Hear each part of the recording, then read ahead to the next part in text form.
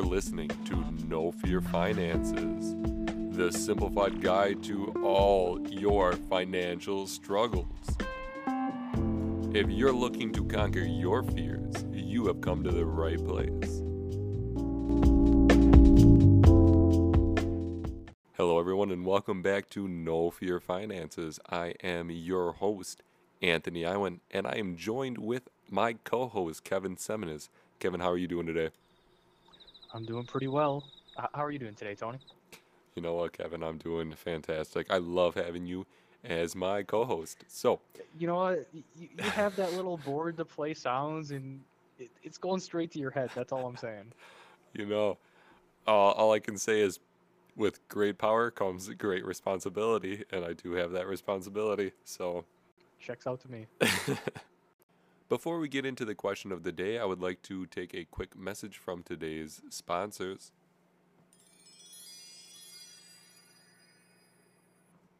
Okay, so let's go ahead and get Dan called in. I'm doing fantastic out here driving around. So, Dan, what is your question that you would like to be answered on this podcast? I would say just what's going on with the financing these days, like just the high interest rates, that kind of stuff. That is such a great question, Dan, and I'm actually going to throw this one to Kevin to start us off. Thanks, Tony. And Dan, that's such a great question.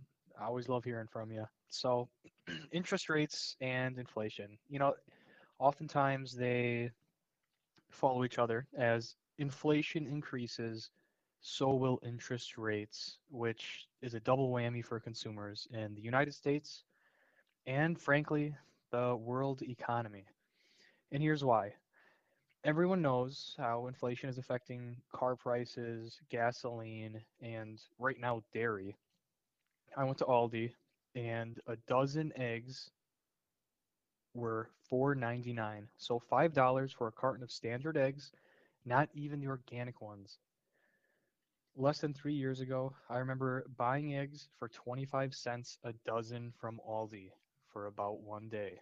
They had a surplus of eggs. So these same price increases are happening across the board. We are all in the same boat. People buying homes today are oftentimes paying between 6 and 7% interest with good credit. That means if you have a standard, $300,000 mortgage, let's just use that, you'll be paying $1,900 per month just on principal and interest. This same $300,000 mortgage was less than $1,300 a month 2 years ago when interest rates were less than 3%. While all this is happening, it seems like we hear about people getting laid off from tech companies on a daily basis almost. Many of these are high paying jobs too. So the economy was too hot for too long, and we were seeing a correction back to probably where it should be.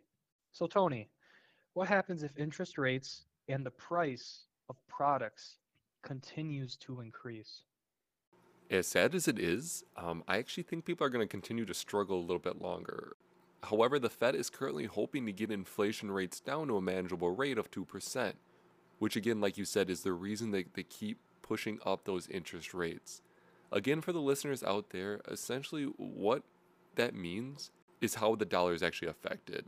Essentially, every year at an inflation rate of 2%, that just means that the dollar will lose 2% of its value. So let's just take $100. This year, that $100 is going to remain that $100. However, with an inflation rate of 2%, the following year it's only going to be worth $98.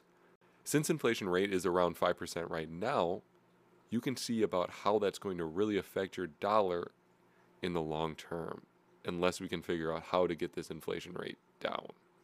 Kevin, what do you think?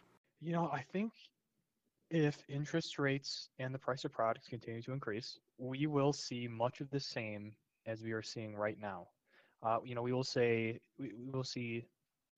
interest rates continue to increase, which will make monthly payments for housing, cars, and other forms of debt more expensive, and budgeting will be more important than ever.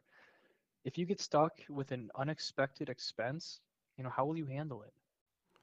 That's a very interesting question, Kevin, and I think that's where a lot of Americans run into this problem, as most don't have the financial understanding that they should be creating these emergency funds for situations like this, being an emergency related to personal self-inflicted interests, or it could be things that are completely out of their forces, such as things happening within the market.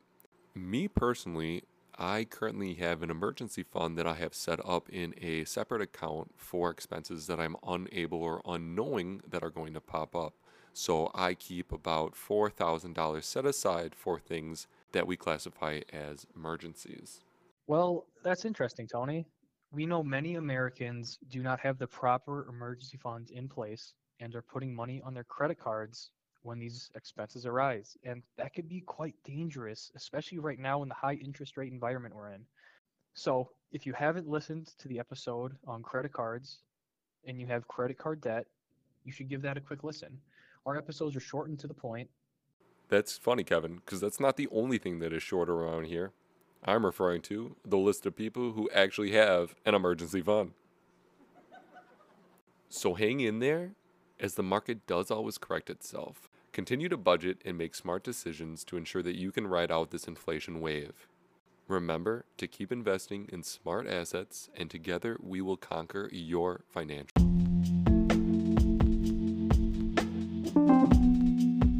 And a quick disclosure. The content of this podcast is to provide informational purposes only and should not be considered investment advice or a recommendation to buy or sell any types of securities.